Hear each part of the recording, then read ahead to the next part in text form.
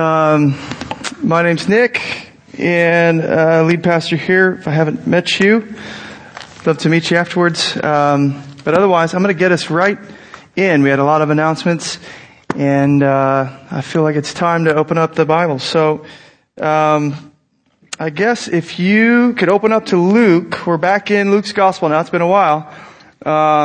Luke chapter 16. If you need a Bible, raise your hand. We'll get one to you. But we're going to be in somewhat of an interesting text this morning. You'll see what I mean probably as we read it. But it should be fun. So Luke 16 verses 1 through 14 are what I'm going to read. I'll come out of that, pray, and then we'll dive in. So let me just give you a moment to get there. And then let's go.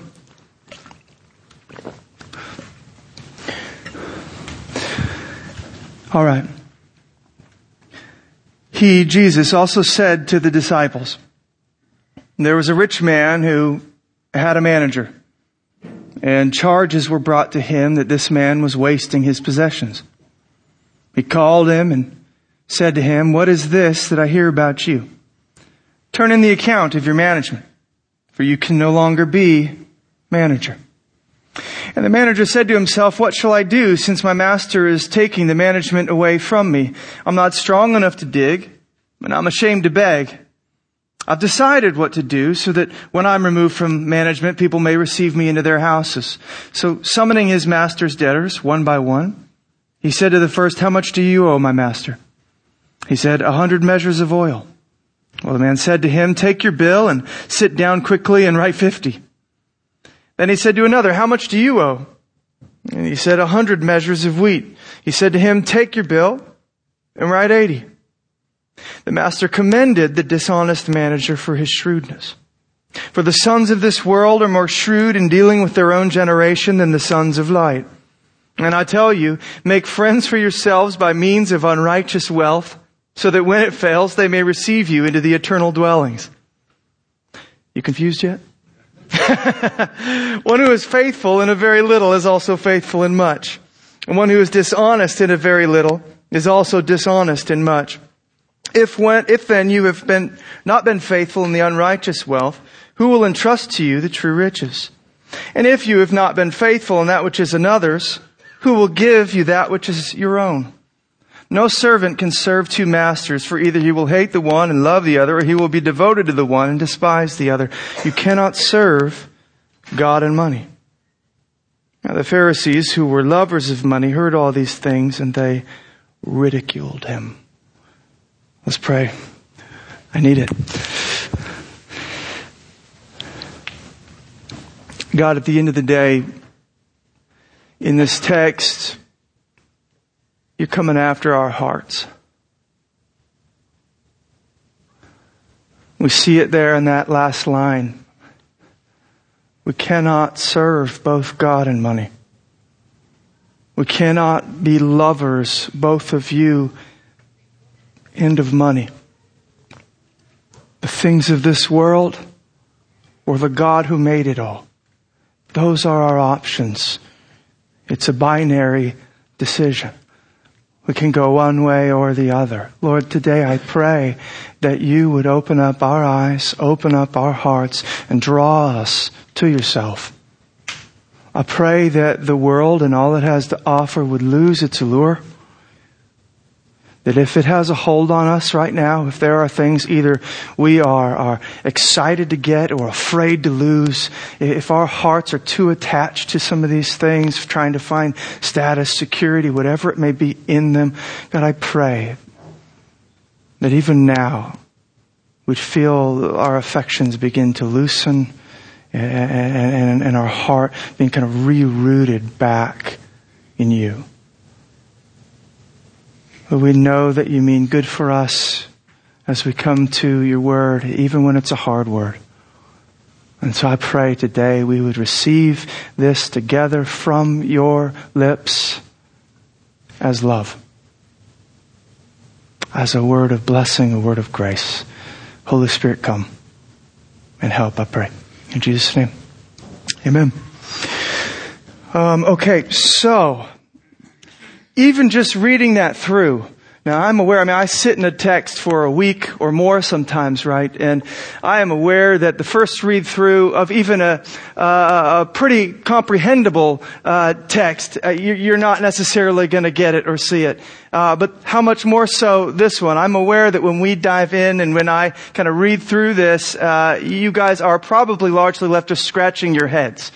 My hope is that by the end of our time together, that will not be the case. But my sense is you probably already kind of intuitively could sense that this is a difficult text. In fact, scholars, commentators, although you don't have to be a scholar or commentator to get it, they have said this is probably one of the most difficult texts in all the Bible to try to interpret or write. Some commentators estimate there have been, 16 plus different interpretations of this parable. What do we make of it? What is Jesus saying here? What are we supposed to do with these words? So, I am aware that I need to tread carefully. I need to tread humbly. I want to take each word and try my best to help us make sense of it. But with that being said, even still, I think at the end of the day, and I hope you see this, the essential message here is actually not that hard to get. The secondary stuff, all the details and how it all fits together, some of it may be lost on us.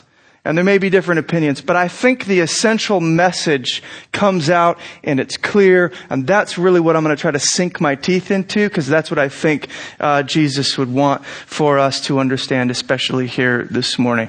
There are three things on the agenda. You'll see it in your handout, or if you can remember, you can always download it on your phone or whatever from our website, if you prefer electronic versions. But three things for us to kind of consider. First, I want to try to get the story straight. I want to make sure, because like I said, this is difficult, complex. I want to make sure we even understand what's going on. First of all, verses 1 through 7, we'll kind of focus in there, make sure we get straight the story. Then I want to air out the questions. In particular, the question that kind of arises from the first part of verse 8. And we'll get there. And I'll show you. There are certain things you just want to ask. Wait, what is he saying? What does that mean? We're going to kind of air that out together, make sure we're clear on what exactly is the confusion. And then, thirdly, we will kind of try to make plain the point as we move towards the latter part of verse 8 and through verse 14. So that's kind of where we're headed. In the middle of that, I'll try to apply, and I'm going to be going after our hearts this morning, because that's what I think Jesus is after as well. So first, let's get straight the story. Verses 1 through 7. Get straight the story. What I want to do here in particular is I want to look at this manager, and I want to make sure we get a sense of the sort of man that he is. If we missed some of it in some of the complexities of the narrative there, I want to make sure we see what sort of a man this is, what exactly he's doing, what he's all about. Because that's really going to set us up for the question that we have in the second part of this sermon.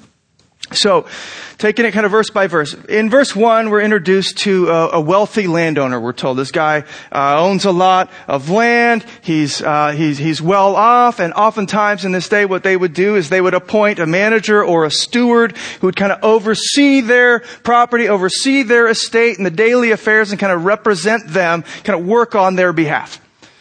So you've got this wealthy landowner, and then you have this manager or steward who's been put in position over the house by that landowner. And that's what the man in focus here is. He's a manager, he's a steward.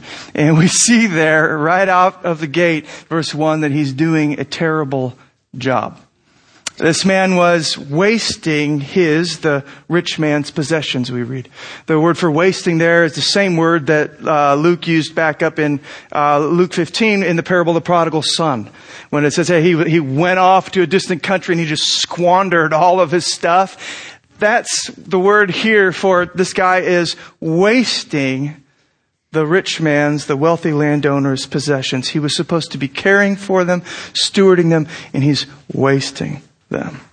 So, first things we learn about this man, he's wasteful, he's irresponsible, he's unfaithful, he's careless, he's frivolous. You could say those sorts of things, right?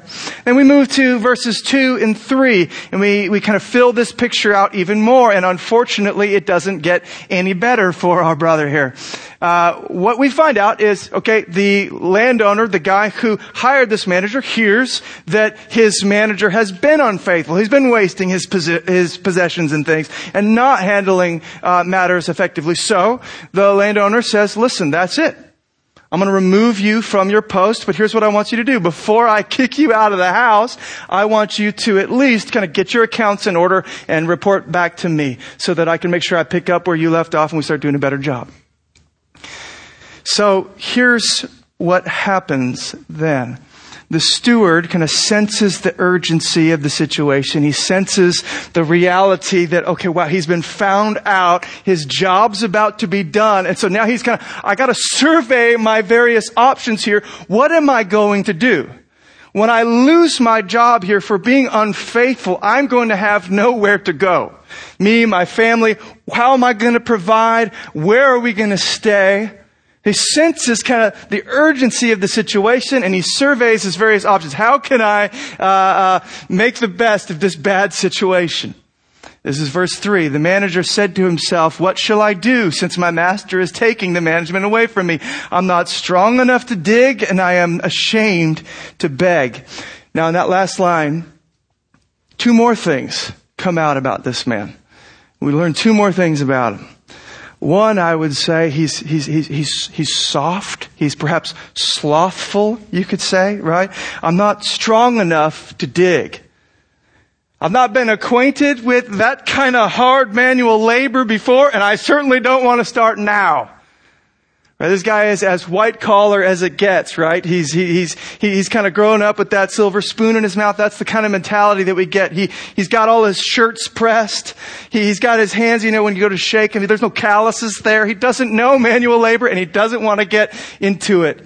He's not willing to go there. He's slothful. He's lazy, you could say. That's at least what I'm kind of picking up from his reasoning there. But we see more in the second part, right? Because he gives another reason. I'm ashamed to beg. In other words, we see he's also proud.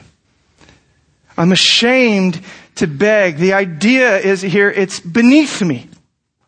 I will not stoop to such a level. I'm not going to get on the ground with the desperate, beggars. I would rather die than hold out a cup for someone else's hard-earned cash to be dropped into. That's not me. That's not for me. Far be it from me to be in that place. I'm too ashamed to do that. Not going to do that.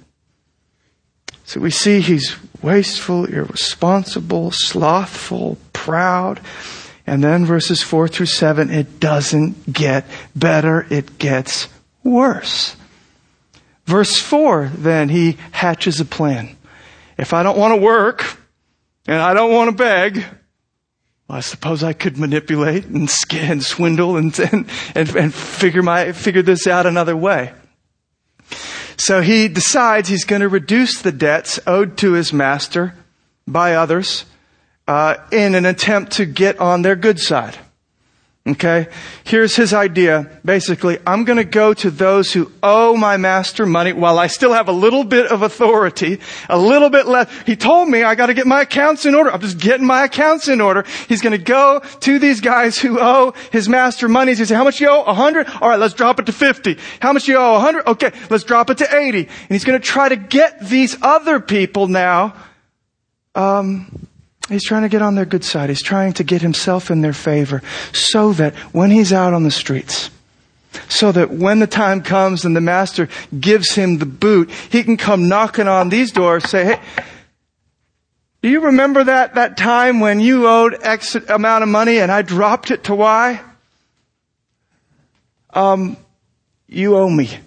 Open the door, I'm moving in, get a bed ready, press my shirts, I want some falafel, bring it out. You owe me, right?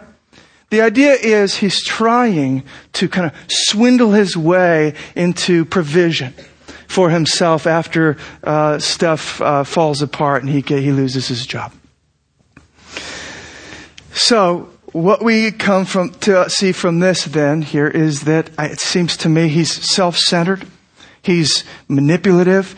You even get the sense that there's embezzlement going on as he's misappropriating the master's funds to serve his own needs. So bottom line, if we just had to sum it all up, this guy is a weasel. He's a scoundrel. Okay? We got the clear picture in our mind here now. All right, all that sounds great. All that, okay, I see that. Nick, this isn't that complicated to understand. What are you trying to say? This seems easy enough. But then we come to verse 8. And this is where the complexity begins. This is where we start to scratch our heads. This is the second part of the sermon, airing out the question. Now we're in verse 8, first part. After all this nonsense, after all the stuff that this guy has been up to, our sense of it, our expectation, would be that the master of the house, the wealthy landowner, would come storming out after this man with a vengeance. He'd boot him out of his house. It'd be done, right? In fact, we've read other parables, like I think back in Luke 12, where we see this sort of thing happen, where Jesus tells a story about these stewards who are not faithful, and then the master shows up, and it doesn't go well for those guys. I believe the actual term Jesus uses is he cut them into pieces. Okay, you go, oh gosh, that sounds brutal. But that's the sort of thing we would expect this guy might receive, right? Okay, not just, maybe, hey buddy, I'll see you next time. Best of luck. I'll write a good review for you. But get out. I never want to see you again. You've cheated and swindled this entire time. When I go to fire you, you get even worse. That's the sort of thing we would expect to see this wealthy landowner, this master do, and yet that's not what we see, is it? Instead, we come to verse 8 and we read this. The master commended the dishonest manager for his shrewdness. The word that I have there in my translation is commended. You say, commended? Chastised? Okay, I can see that. Crucified? Maybe so. But commended? How could that be? Why? What is Jesus trying to get at here? Trying to make us all thieves and swindlers too? Is that the idea? This man is exemplary. Let's all learn from him, disciples. Is that the idea? Why would this man be commended? Well, if you notice, we're told why. The dishonest manager was commended for his shrewdness. For his shrewdness. Now, our English dictionaries define shrewdness this way. The quality of having or showing good powers of judgment. In the Greek, it's derived from a word which means pertaining to understanding, associated with insight and wisdom, sensible, thoughtful, prudent, wise. It's a good word.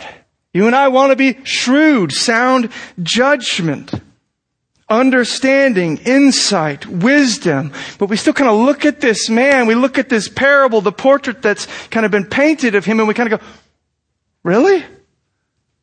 So let me begin to try to make a little bit more sense of it. Certainly, we need to understand that Jesus is not here commending this man for his dishonesty.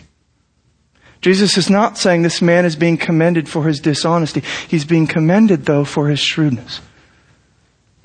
However dishonest and corrupt he may have been, one thing is true, and that is that he was shrewd. And by that, here's what I mean. This man saw that things were going to go bad for him. He saw that on the horizon, there was a crisis coming.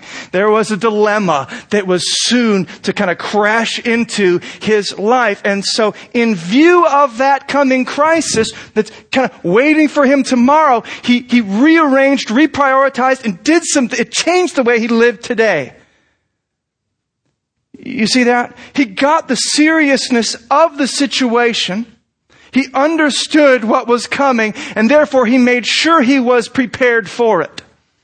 However corrupt and weaselly he went about preparing for it, that's not the issue here. The issue is he did something. That's what I want you to catch. The exemplary point is not what he decided to do per se, but that he did something at all. That's what the shrewdness is in this moment. It's not, he even still says, he commended the dishonest manager. I know you're still dishonest. I know you're still a scoundrel. But man, that was pretty smart. And at least you realize the severity of the situation and you ordered your life accordingly in light of it. Whatever else that may be, it is most certainly shrewd. Now, part number 3 here, making plain the point. As we move into the latter part of verse 8 through verse 14 now, what I want to see is Jesus is going to, and it's pretty abrupt actually when you're reading it, which is why I think it gets even more confusing. Jesus immediately just kind of transitions to the point. He just kind of almost rips us out of the world of the parable that he created here, and he just tries to get at the point immediately. And I know I've already kind of started to tip my hand towards the way that I am going to interpret these things and apply these things. But Jesus himself first has some things to say about what he wants us to get from this parable, how to interpret, how to apply. With the for there in the middle part of verse 8, when Jesus says for, he immediately is moving towards his interpretation of what he wants us to see. Before I get into these verses, though, there's just one thing I wanted to say. Well, actually, there were many things, but I cut most of them out. One thing that I want you to see in particular, though, before we move on, because even in these words that Jesus is about to share about this parable, they're still admittedly hard to understand and complex.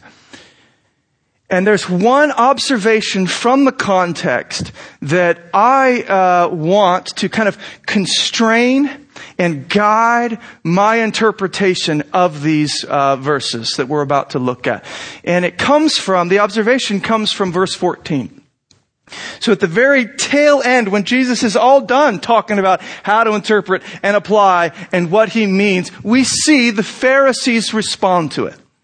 So Jesus is talking to his disciples, yes, but the Pharisees, as always, are kind of like eavesdropping, right? They're hearing some of these things. And in verse 14, we see how the Pharisees respond. And it's telling.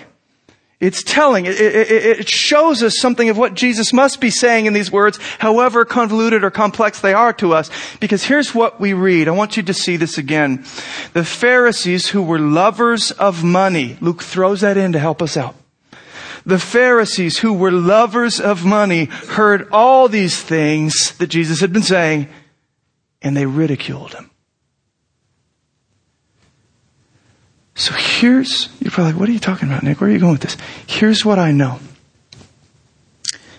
The Pharisees, it would seem quite plainly, they get whatever Jesus is putting down.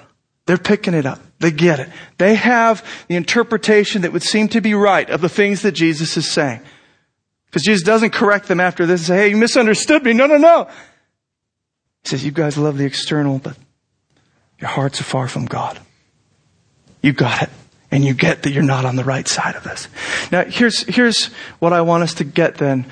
The right interpretation of these words of Jesus better make the Pharisees who love money upset. Does that make sense? So whatever we do with these words, this is going to be kind of my test at the end of the day. Would this upset, would this anger, would this frustrate the Pharisees? Because, in particular, they were lovers of money. Because whatever we come to, whatever conclusions we draw, that better be the outflow.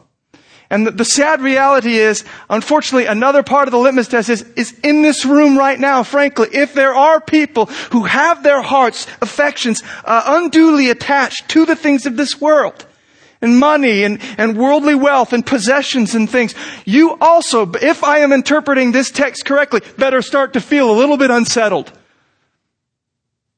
And just like the Pharisees go, man, I don't like what he's saying, and I don't like him. There might be some of that going on in this room towards me.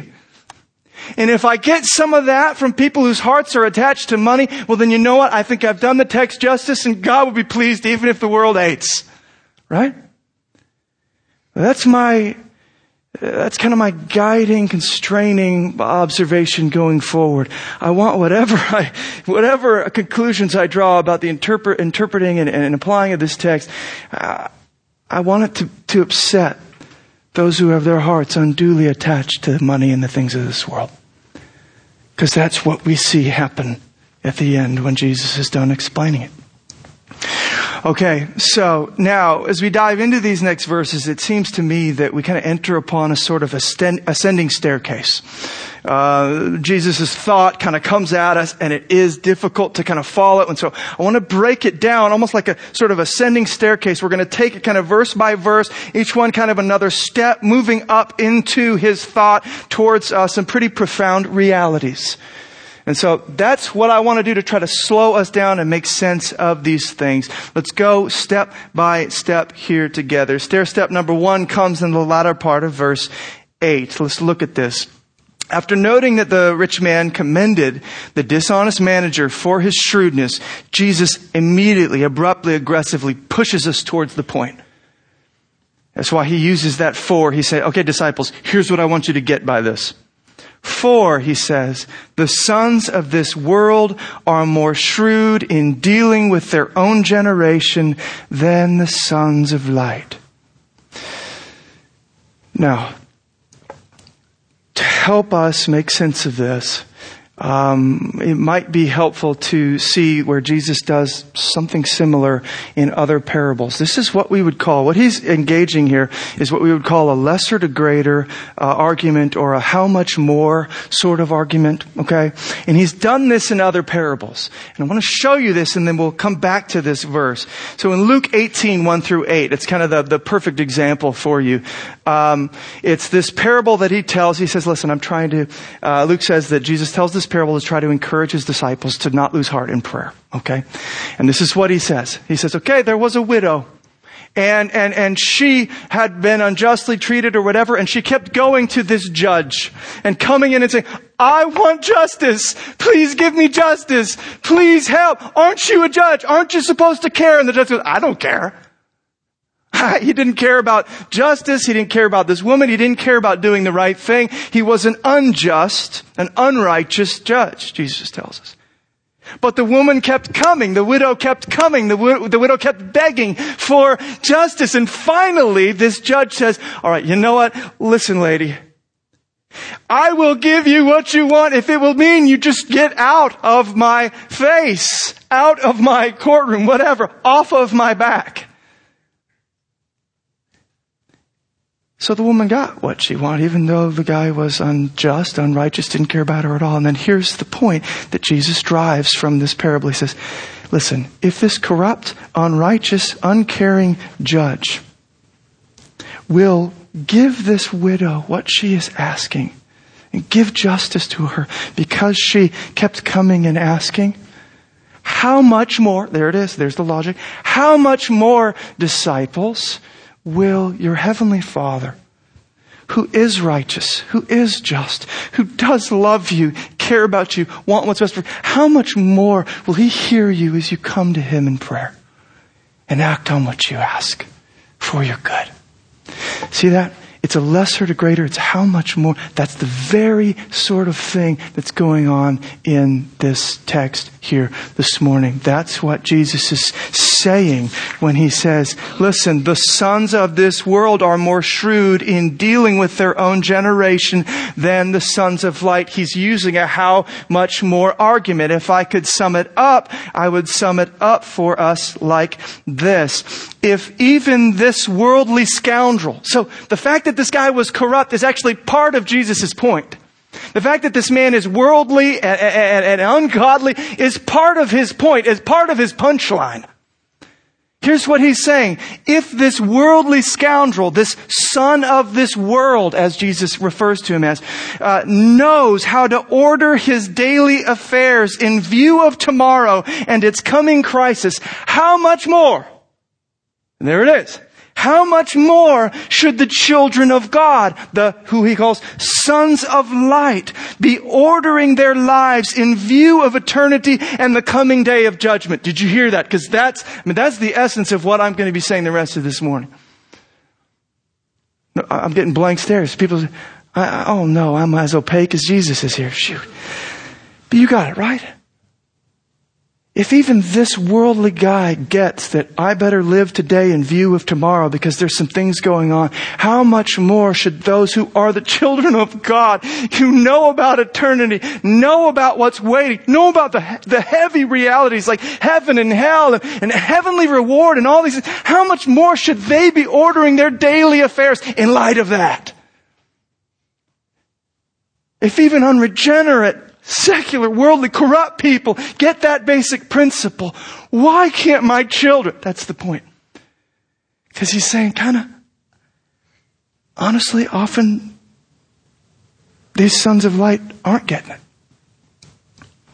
Honestly, often we aren't doing it. To be clear again, he is certainly not saying that we need to learn how to cheat and swindle to make good for ourselves here. That's not the point. The point is, if even a cheater, swindler gets the basic principle of shrewdness that I need to order my daily affairs in view of tomorrow, how much more should we?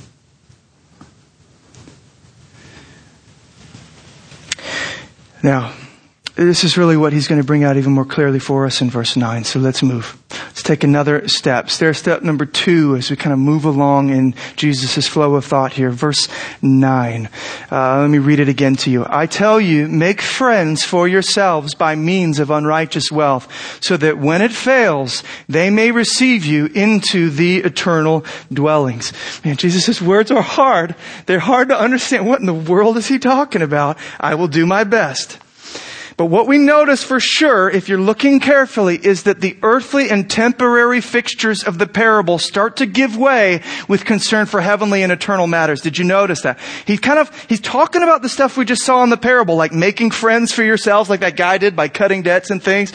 Making friends for yourselves by means of unrighteous wealth. We'll get to that in a moment. What in the world is unrighteous wealth? So that when it fails, they may receive you into eternal dwellings. Well, all of a sudden, he drops that word eternal in there. Oh, he's not talking about just getting friends and things for myself. No, he's talking about eternity.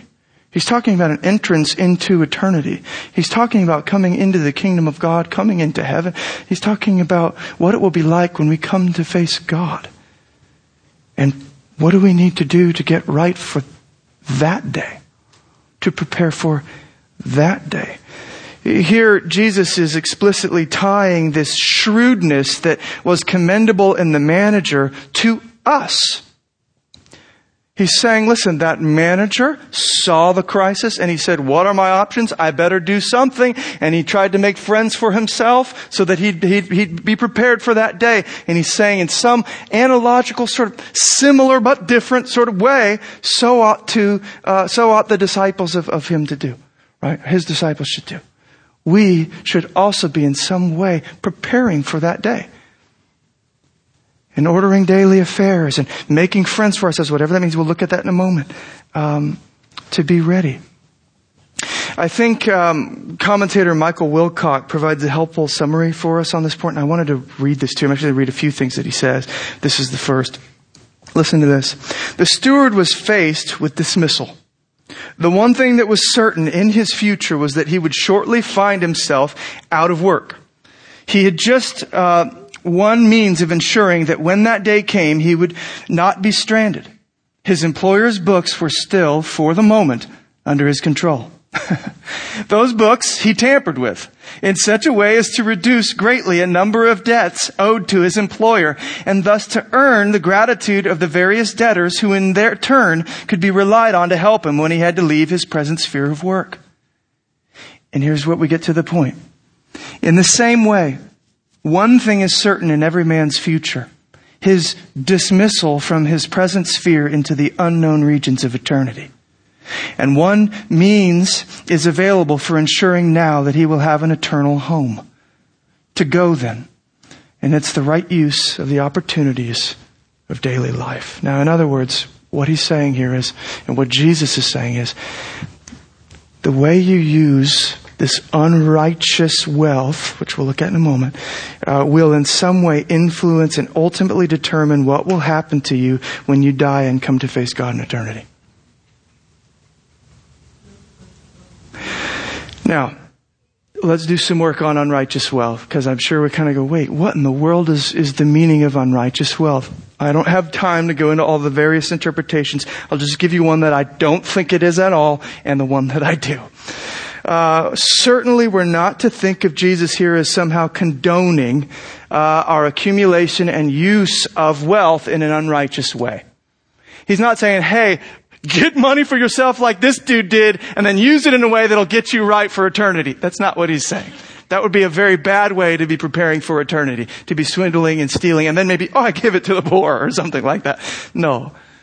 He's not talking about unrighteous wealth in a sense that it's being used or it's being accumulated unrighteously. Rather, it seems to me that by unrighteous wealth, Jesus is here referring to that wealth that exists and operates within the sphere of this unrighteous world. So it's part and parcel of what the scriptures call this evil age. And so here's the wealth that we use, and here's the money that we use in this age, this unrighteous age. And therefore, in that, it's this wealth that's in this unrighteous sphere. And it operates there. And actually what we'll see is he'll later contrast this unrighteous wealth with the true wealth that's of the age to come. So I think that's kind of what's going on here. Basically, you could say, okay, unrighteous wealth is your cash, your stuff, here and now. All right? Now, let me again read Wilcock to you on this. He says this, in this passage, unrighteous wealth refers not only to money, but to all the goods of this world, and indeed to everything that we have here, but shall not be able to take with us into the next life. Although these things, your property, ability, time, belong to this life only, says Jesus, yet what will happen to you then when you pass into that life will depend on what you are doing with them here and now. Make sure that your use of them brings you into a fellowship of friends which will survive beyond death.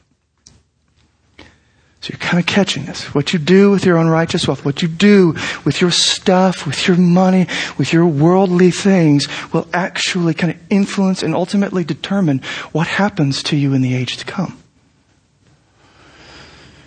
Now, there is something that he brings out, Wilcock does, at the end of that paragraph I just read that I thought is worthy of a moment's reflection because it's amazing. And in the midst of the complexity of Jesus' words, we're prone to miss it. Let me read to you what he said one more time. Make sure that your use of them, these things, brings you into a fellowship of friends which will survive beyond death. Did you hear that? Because in Jesus' words, in the text that we have, it's amazing what Jesus is describing heaven as. Jesus is talking about heaven as this eternal fellowship of friends. That's what heaven is kind of like. That's when he's saying, listen, make sure you're using your stuff so that you're preparing for heaven. He says, listen, make sure you're using your stuff so that you got a lot of friends waiting for you in heaven. He's talking about heaven as if it were this fellowship, this eternal abiding fellowship of friends. And of course, the chief of all friendships is that friendship that we have in Christ with God himself, right? I mean, remember that text in John 15:15. I have called you friends. He's saying use your stuff to foster that friendship. Here's what's amazing to me about this. We so often kind of mistake material wealth as an end in itself, right? We kind of think that therein we're going to find satisfaction. The wealth is going to bring us some sense of completion, and it never does. It doesn't work that way. Our hearts don't work that way. We long ultimately not for stuff, but for love. And we get so caught up in our stuff, we forsake the things that our hearts are actually longing for. That's why you can be filthy rich, for example, and miserable. Because you don't have anyone to spend it with. You got all this stuff, but then you're kind of like, does anybody actually love me? Or are they just kind of here hanging out because I'm the sugar daddy with all the things that they want? Who actually loves me? So you can be filthy rich and miserable because your heart is longing for this fellowship of friends with others, but then ultimately with God. We lose it. We miss it. This is the sort of thing that the author of Proverbs in Proverbs 15:17 is talking about when he says this: better is a dinner of herbs where love is than a fattened ox and hatred with it. Did you hear that? He said, I'd rather eat a few blades of grass with some like olive oil and balsamic and salt and pepper on it with friends, with real love at the table, than have a feast alone or with those who I don't have meaningful, loving relationship with, but instead animosity. It's not going to be the stuff. It's not going to be the material stuff that fills you. It's going to be this fellowship of friends that passes on into eternity. In particular, the relationship that we have, the friendship that we have with God. That's why I wonder if you've ever been moved by this phrase. It has just captivated me time and time again, brought me to tears time and time again, because I can't imagine that I would ever hear this. But at the same time, it's incredible. Do you remember how Jesus describes heaven when he's sharing another parable about the talents and these guys who are faithful servants, some of them, and he says, listen, here is what the master is going to say. He's going to say, well done, good and faithful servant. Enter what? Enter into the joy of your master. Matthew 25:21. He describes heaven, he describes your entry point into eternity as entering into the joy of your master. Meaning, entering into this relationship.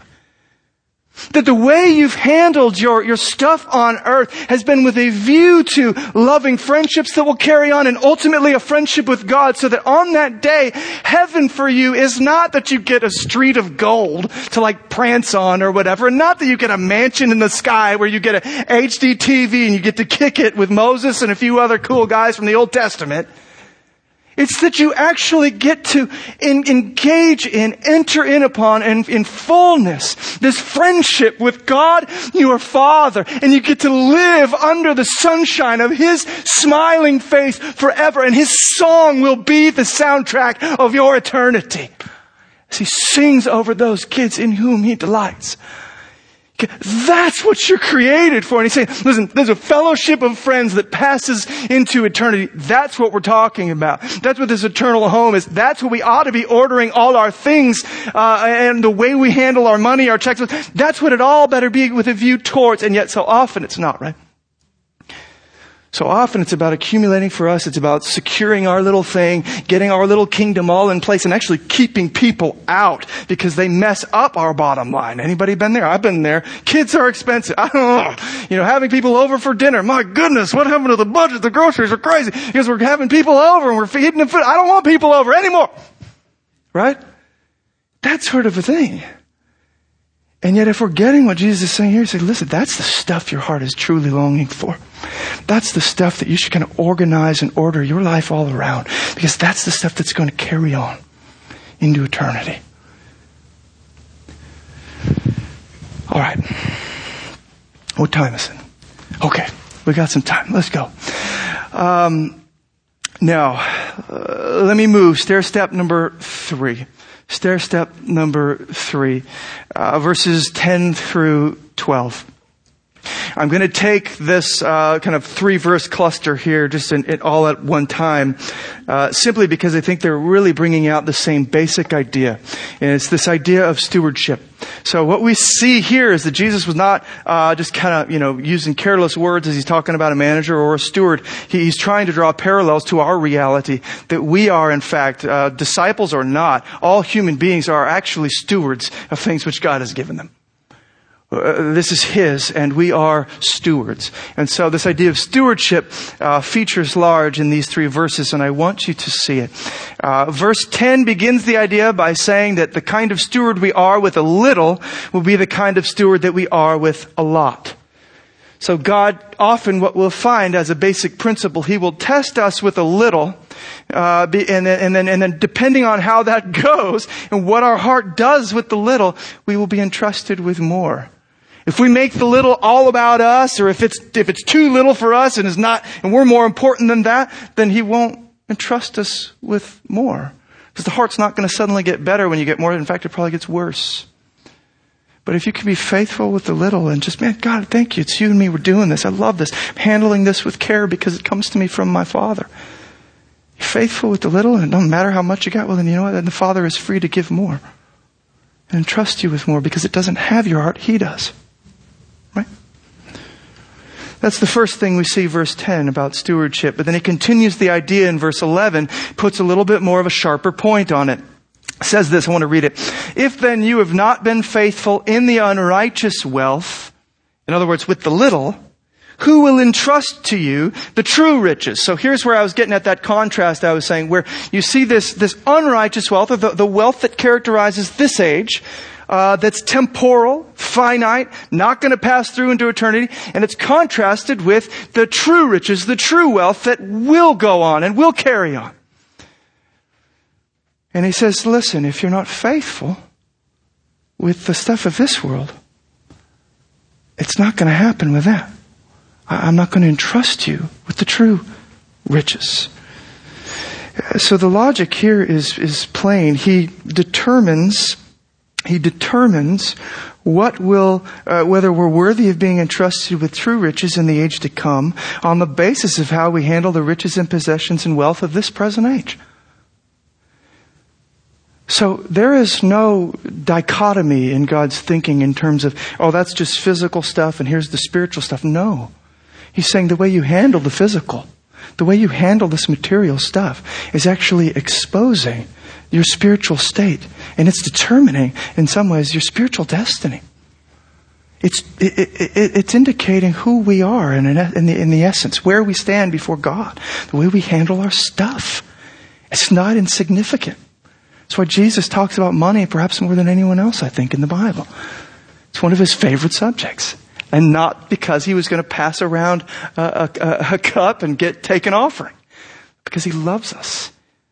And he knows our hearts just wander towards that so often. And he wants eternity, like Peter would say, to be richly provided for us. And you're not going to take your riches on this age with you there. Okay. Verse 12 really gives this idea of stewardship its clearest expression, and I wanted to linger on this one in particular. He says this, if you have not been faithful in that which is another's, who will give you that which is your own? It's an amazing verse. We see here still the contrast between this idea of what we have here and now and what we'll get in the age to come. Because he says that which is another's and then that which is your own. It's the same contrast he's been building out. But what I want for you to see is how he refers to the wealth and possessions and the riches of this age. He says that which is another's. He's referring there to the stuff you and I have right now, in this present age. He says, the stuff you have is another's. You go, whose? Well, I know my house belongs to Larry the landlord, and I'm never going to get that from him because I pay rent, and it's like, wow, it's insane. But you know what he's talking about, right? He's saying that everything that you have ultimately comes to you from God. Everything that you have is that which is another's. It's God's. We are Americans, right? So we like to think of ourselves as self-made individuals. This idea of stewardship, this idea of that everything I have is that which is another's, doesn't sit well with us. We think that the things we have because we sweat, we worked, we overcame, we reached out, we grabbed it. It's mine. Don't touch it. Right? Me trying to puff my chest out. That's the American way, right? The individualistic, self-made man, woman, whatever it may be. I'm not trying to say that a lot of us haven't overcome serious odds to get what we have or to get to where we are. But I am trying to say that ultimately, Jesus is saying here, everything you have from your job and home and possessions, all the way back to the very breath in your lungs, has been gifted to you, entrusted to you by God. In case you don't believe me or Jesus on this point, let me read to you a few other texts. This is why Paul says in 1 Corinthians 4:7, what do you have that you did not receive? He's assuming that the answer is nothing. If then you received it, why do you boast as if you did not receive it? Why do you boast as if you did it? John the Baptist, when people are leaving him and following Jesus, and everyone goes, gosh, aren't you a little bit upset about this? I mean, your ministry is dwindling. We're all a little concerned here. John the Baptist says this in John 3:27, a person cannot receive even one thing unless it is given him from heaven. The ministry I had came from God. If God has something else to do with me, then let it be. It wasn't mine in the first place. Peter says, 1 Peter 4:10, as each has received a gift, use it to serve one another as good stewards of God's varied grace. Just says, you are stewards of the grace that God has given you. How's it going? Use it as if it didn't just originate from you and you're awesome and everyone should look at you, but as if it came to you from God. You're going to give an account to Him for it. Perhaps most eloquently put of all, it's as David says, I think when they're kind of dedicating the temple and things, and he says in 1 Chronicles 29:16, he says, I could be wrong, actually. Is that Solomon? Oh my gosh. I'm sorry. I'll have to go back and check. Oh Lord our God, all this abundance that we have comes from your hand and is all your own. Did you hear that? He said, God, everything that we have comes from your hand and it's your own. And we're just giving it back. We're saying thank you. We're using all, but it's all been yours in the first place. Stewardship. All of life is stewardship. It's all God's gift to us. Our money, our possessions, our jobs, our spouses, our kids, our breath. So the question again is, what are we doing with it? Are we living like it's our own to kind of manage and accumulate for ourselves and build our kingdoms? Or are we ordering it and organizing and using it as if we're going to give an account? Are we using it for not our own purposes, but the one whose it is purposes? Meaning, are we using our wealth and our time and our energy and everything for the mission of God, for the advance of His kingdom, for the spreading of the gospel? In love for Him, in love for others, are we partnering with Him? Is that what we're using it for? To foster that relationship with Him that will pass through eternity? Or is it just about me? My stuff? Because we will give an account. The master of the house will come and ask, what have we been doing with all He's given? Now, as we come to verse 13 and what I would consider stair step number 4, and I'm going to slowly start drawing things to a close here, Jesus gets really to the heart of the matter, and quite literally, actually, what we see is He says this, no servant can serve two masters, for either he will hate the one and love the other, or he will be devoted to the one and despise the other. You cannot serve God and money. The question He's getting at now, He just really just kind of drives it in, is does God have your heart or not? Does God have your heart, or does money have your heart?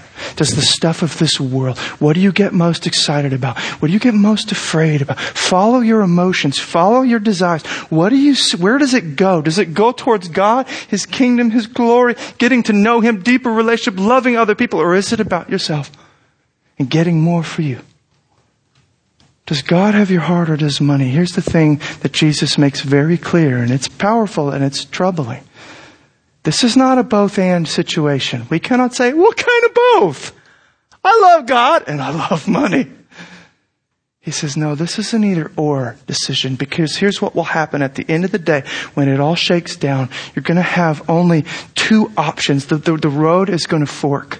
And you're either going to use your money, release it, let go of it in such a way that it will serve your love for God and His purposes and mission and a love for others in the world. Or you will try to get God, manipulate Him, use Him, quote Scripture at Him, do good works to try to get God to serve your love for money.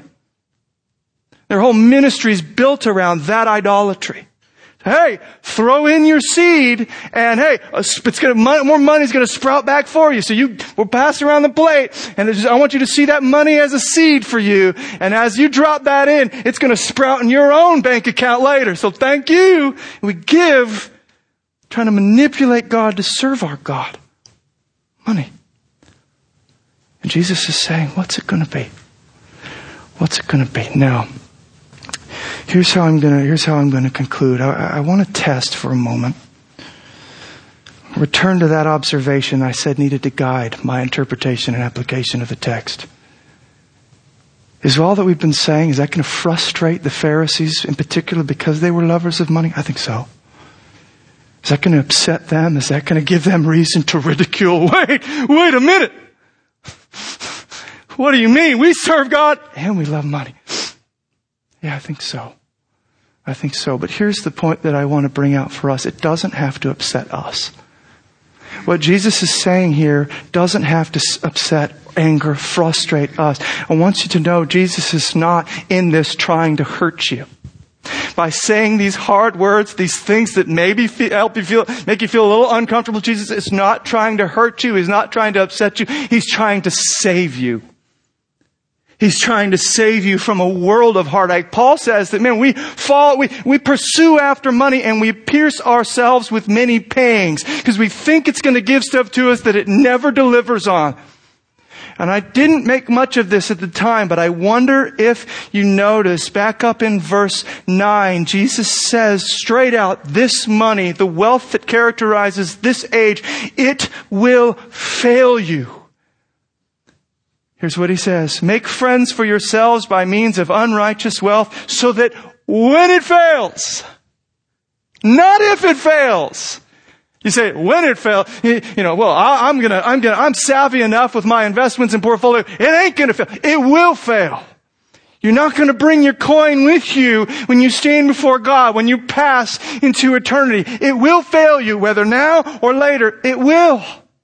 He says, when it fails, and he said, I want you to be ready when it fails. I want you to have something lasting, something underneath your feet. He's saying, stop building your life on sand. Let's start building on the rock.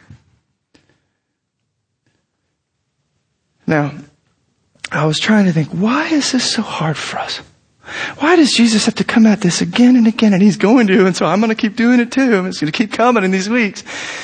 Why does he keep, what's up with this? Why do our hearts keep going towards money and the stuff of this world? What is it? What does money and this stuff promise us? What do we think we're going to get from it? Just came to my mind 3 things. And you know I'm a pastor because there's alliteration involved. I'm sorry, forgive me. But these are the 3 things that immediately came to my mind. And test your own heart if it's true. We pursue after money. We long for money because we think it's going to give us satisfaction. We think it's going to give us security. We think it's going to give us status. We think somehow the money's going to fill us. We think somehow it's going to keep us safe. If we get it all right, we'll feel better, right? Who doesn't feel better with another 0 at the end of the statement in their bank account? Right? Ooh, okay, we're safe. And we think it's going to get us status. I'm going to be way cooler driving up to the little corporate event in my Tesla than in my Ford Pinto, right? Status. But here's what we realize. And I don't have time to do this, but all it takes, you don't have to be smart to realize it's going to let you down in the end. That the money ultimately will not deliver. You could trace out the stories. You could ask the people who have it.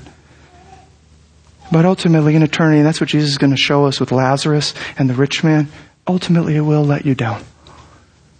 It will let you down. And here's what I want you to catch as we end. All the things that we hope we would get from money, all the things we chase money for, in the gospel were given freely and lastingly. Did you hear that? We think it will give us satisfaction. It lets us down there. But in the gospel, Jesus dies for sinners, rises from the dead, and opens up a door for us to fellowship, to friendship with the one we were created for. Living water flowing within, satisfaction because of this new relationship with Him. It gives us security that we'll never get from money. Gosh, your investments could just drop in a moment. You're constantly biting your nails. But if you know that you have been adopted into the family of God and He is committed to caring for you, His name is on the line. He will provide. There is a security there that money never can give you because the one who owns it all has committed Himself to you. There's a status change that takes place, right? I've been reading about the spirit of adoption that we're given in the gospel, that we are called children of God. We walk into the family room of heaven, sit down on the Father's lap. That is a status change that you can't get by trying to climb the corporate ladder or getting another zero at the end of your net worth. All the things that we've longed for, He gives it to us and more, and in an eternal, everlasting way. It's a sort of change that Zacchaeus knew. Zacchaeus was this rich chief tax collector, a swindler, just like the guy in our parable. Okay? All about the money. All about the money. And then he meets Jesus. And Jesus moves towards him, invites him, it wants to fellowship with him, that relationship again that the heart was created for. He gets a taste of that love. Because I'm a sinner. No one wants to be near me. I use everyone, manipulate everyone. Jesus said, I want to be near you. I love you. I'm going to give my life for you. He tastes that grace and it transforms everything. Money, material loses its allure. And he said, I want to give to the people I have stolen from. I want to make sure others, I'm going to use my possessions in a way that partners with you in this mission. As others know about how good you are, the grace that you have is, that it's available to them too. Let me tell you, that's the way. If you're wondering, how do I become a better steward? It's not by kind of, flexing your muscles and sweating. It's by letting God meet you in Jesus and love you there. He's the only true good steward. And He'll serve you, love you, give you those things you thought money would give you, but never could. And then what will happen is your hands will slowly start to release and you'll actually even want to use those things to honor the one who has so loved you. Right? All right, let's pray. God, we come to you now. We want to be good stewards. We want to use the things of this world in view of the coming eternity. And Lord, we know that the way we begin is by fellowshipping with the one who left eternity, we could say, to come towards us.